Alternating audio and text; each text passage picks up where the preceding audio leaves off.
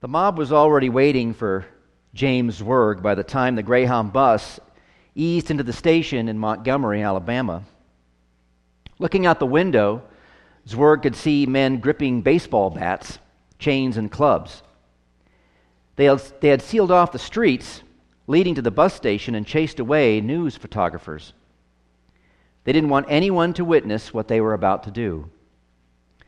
Zwerg accepted his worst fear. He was going to die today.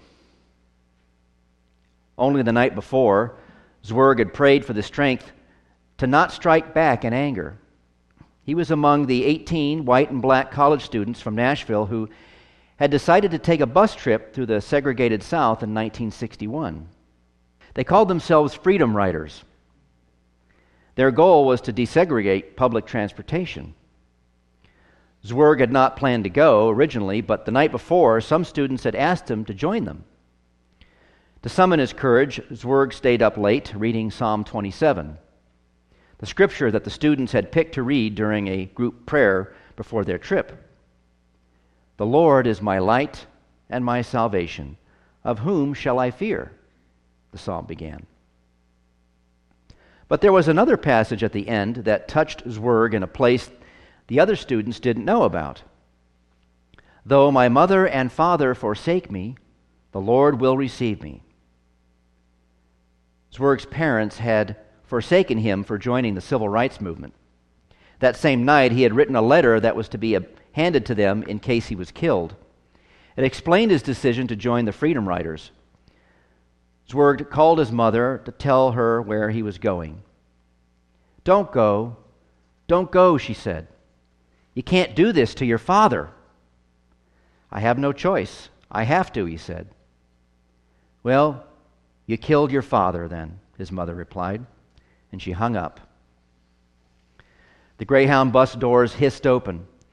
Zwerg had volunteered to go first. The mob swarmed him as he stepped off the bus, yelling all kinds of profanities.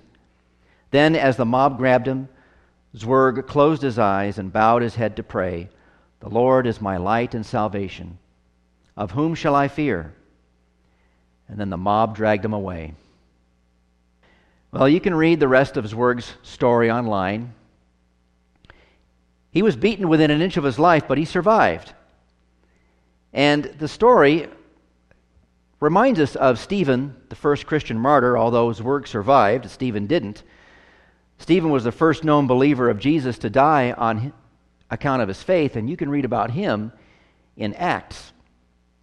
Now, James Zwerg wasn't beaten on account of his belief in Jesus as the Savior, but you can link his desire to seek justice for marginalized people to the Bible. So, in a way, they were connected. One thing about this story, if you learn more about it, is how Zwerg lived out the commandment here by Jesus to love your enemy and pray for them. That's what he did in the years following, except it wasn't perfect. Zwerg had deep feelings of guilt and shame and anger, which led to depression, drinking too much, and thoughts of suicide. "You have heard that it was said, 'You shall love your neighbor and hate your enemy.' But I say to you, love your enemies and pray for those who persecute you." Another one of God's impossible commands. Actually, earlier in the text where Jesus says, "An eye for an eye and a tooth for a tooth," well, that sounds doable, doesn't it? I mean, that sounds like an attainable command. But then Jesus says, "But I say," if we were kind to the folks who are kind to us, we're merely behaving in a human way. And isn't it true that we want forgiveness for ourselves from Christ, but when it comes to justice for those who do wrong, like raging, angry mobs up to no good just to harm people, well, they deserve the harshest punishment, right? But all of this, the point Jesus is making here is for you and me and any hearer or reader to die to self and put away our pride for being able to live able to live up to the Father's standards. We aren't able. We're able to do the "you've heard it said" stuff, but not able to do the "but I say" stuff of God. Not on our own, anyways. And you know, the cool thing about Jesus' Sermon on the Mount from Matthew is Jesus seems to be rewriting the constitution of Judaism right here on the spot. It's kind of like if George Washington were to come by and tell us that none of us understand the Constitution. Here's what it really means. That's what Jesus is doing here. He's suggesting to his disciples here and to any hearer today the unfathomable grace of love of God. That's what he's telling people. When someone strikes you on the face or hits you from behind on account of Jesus, go the extra mile and turn the other cheek. Give freely and love the enemy. Pray for them that they would not suffer the full consequences of their sin, as you do not have to suffer the full consequence of your sin on account of Jesus. The Old Testament ways of Moses and the Israelites limited the amount of retribution, but with Jesus, he wants no retribution at all. That's his Father's task, if it be his will. And this is hard for us, though, because it sounds like a way to get stomped on, right? Taken advantage of, chewed up and spit out. You know, when you hear Jesus tell you not to retaliate, you wonder what planet he's talking about. Certainly not Earth, where human beings live. Jesus should spend 2 minutes in a preschool playground. He'll learn a new definition of retaliation. What about a middle school or a high school where just in the last 10 years or so, retaliation is carried out on smartphones for all to see, and young lives are ruined by it? I have to admit, I can't follow this commandment. I didn't have any love for bin Laden, and I don't remember praying for him either after he took the lives of 19 of my colleagues. It's either a reflection of my lack of faith or an unwillingness to act on his command, or I really do live in a world where this love your enemy thing is impossible. But then in our last verse of this gospel text, Jesus drops the ultimate bombshell. Be perfect, he says, as your heavenly Father is perfect. Well, a current colleague of mine teaches courses in Christianity up at Concordia in Portland. And he and his students were discussing this very text this last week in class. And one of his students kept insisting that as long as we try to be holy and live righteously, then we attain perfection. We don't actually have to be perfect. Just doing our best and trying gets us there. And my professor friend was awestruck at this student's amazing mental gymnastics to get around this command. God was saying something to her she could not bear. So she mentally did what she had to do so she didn't have to bear it anymore.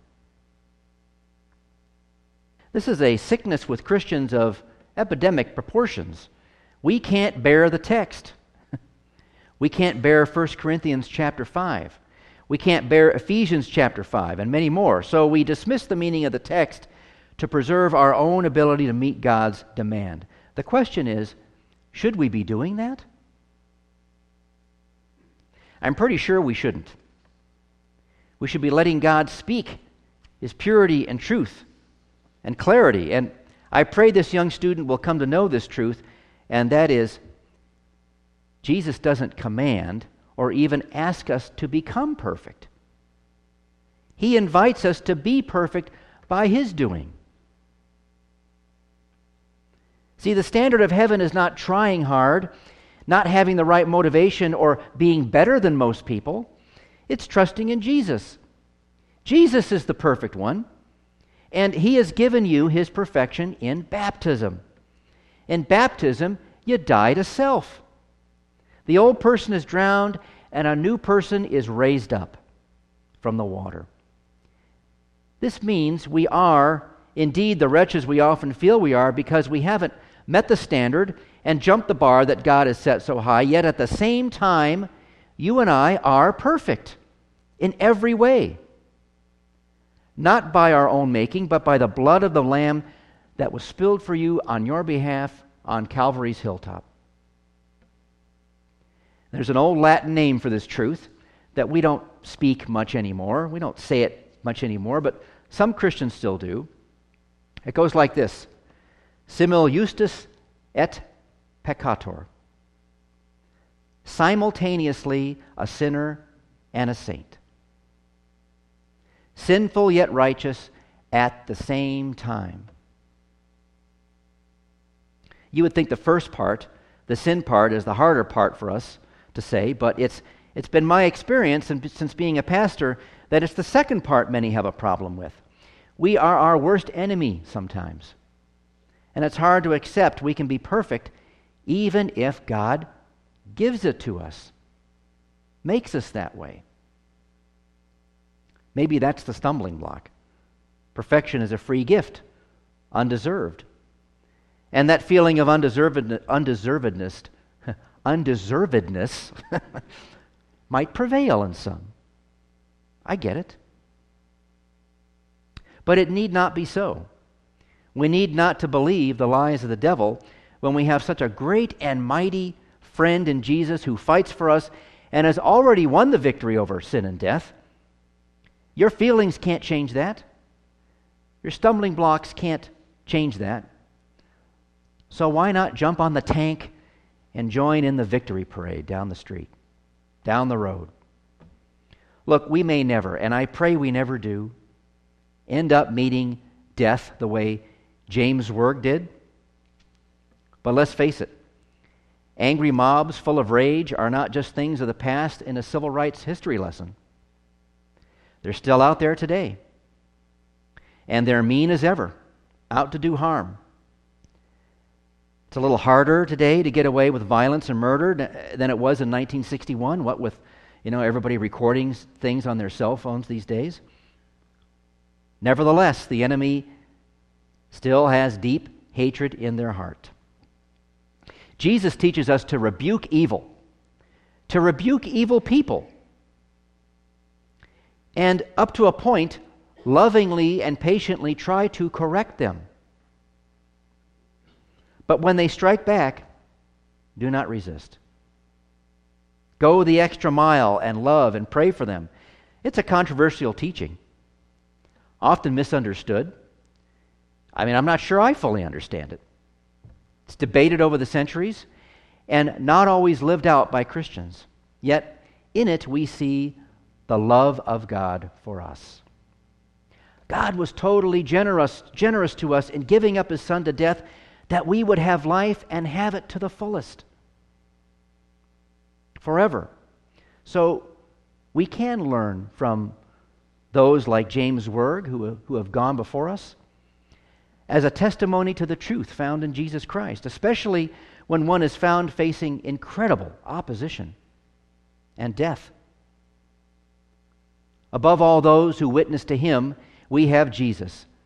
May He continue to strengthen you through His Word, building you up in love and in service to others, that others may see Him and have life too. Amen.